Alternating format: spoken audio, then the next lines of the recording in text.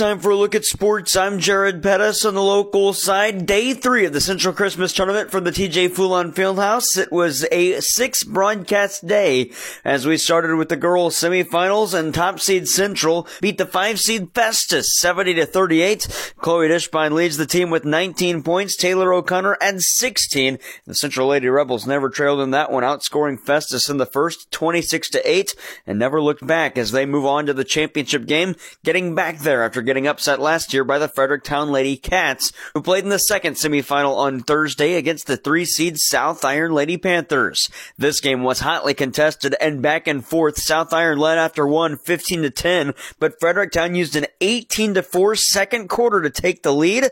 Then it was South Iron 19-16 in the third to keep it close, and it started out Fredericktown in the fourth, but South Iron came all the way back, and Anna Parker kept her team in it with 31 points. Rena Miller adds 12, but it was this lone made three-pointer by Peyton German all game that sent her club, the Lady Panthers, to the championship game with the buzzer beater. Fredericktown's got fouls to give. Yes. Dinkins to Parker. Clock ticks down to 7. Do we have overtime? It's down to 4. Parker through a screen. She'll take it in. Kick out German. At the buzzer, German. Got it! South Iron going to the championship game with the buzzer beater, Peyton German.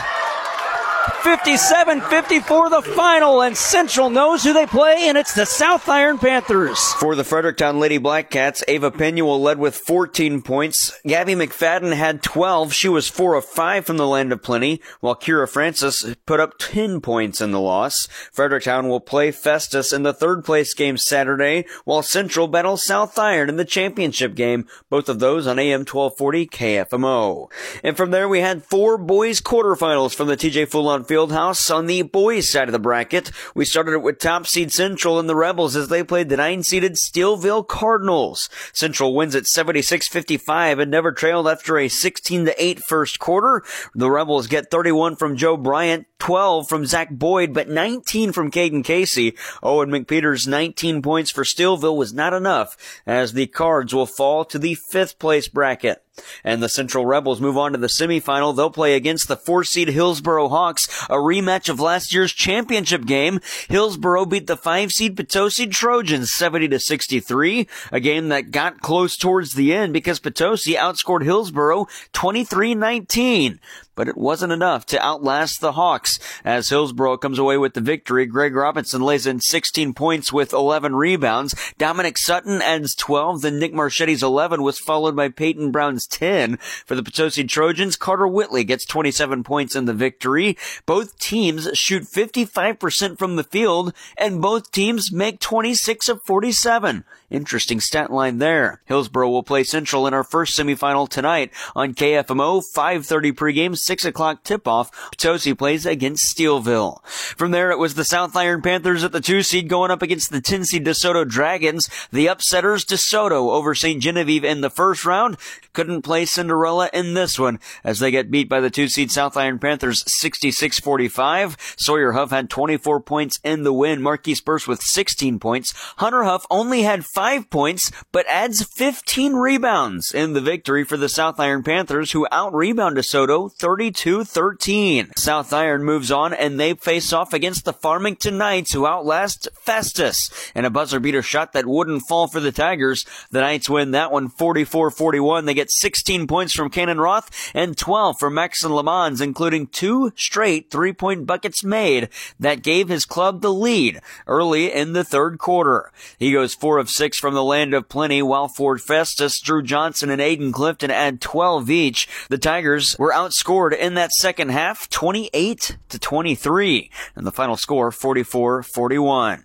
That sets the field for the semifinals tonight as Central plays Hillsboro at 6 and Farmington goes up against South Iron at 7:30. Again, our coverage starts at 5:30 on AM 1240 KFMO. That's tonight in the semifinal.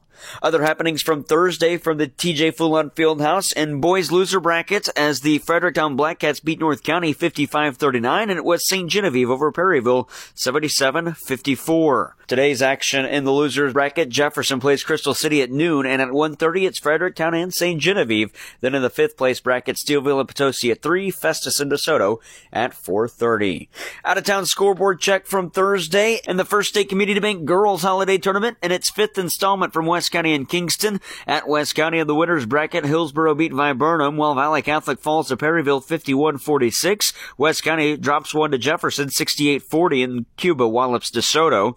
And in the 9th place bracket, Crystal City falls to St. Paul 49-35, but Valley Caledonia beat Kingston 45-40. Crystal City will play Kingston in the 11th place game today at 1, and in the 9th place game at 2:30, it'll be St. Paul and Valley Caledonia. In the Warrior Winter Classic on the boys' side, Kingston falls to Seckman 84-57, and Valley Catholic loses to St. Vincent 59-56. Kingston plays in the 3rd place game against Fox tonight at 6, and for Valley Catholic, they play Valmeyer at 3 o'clock today.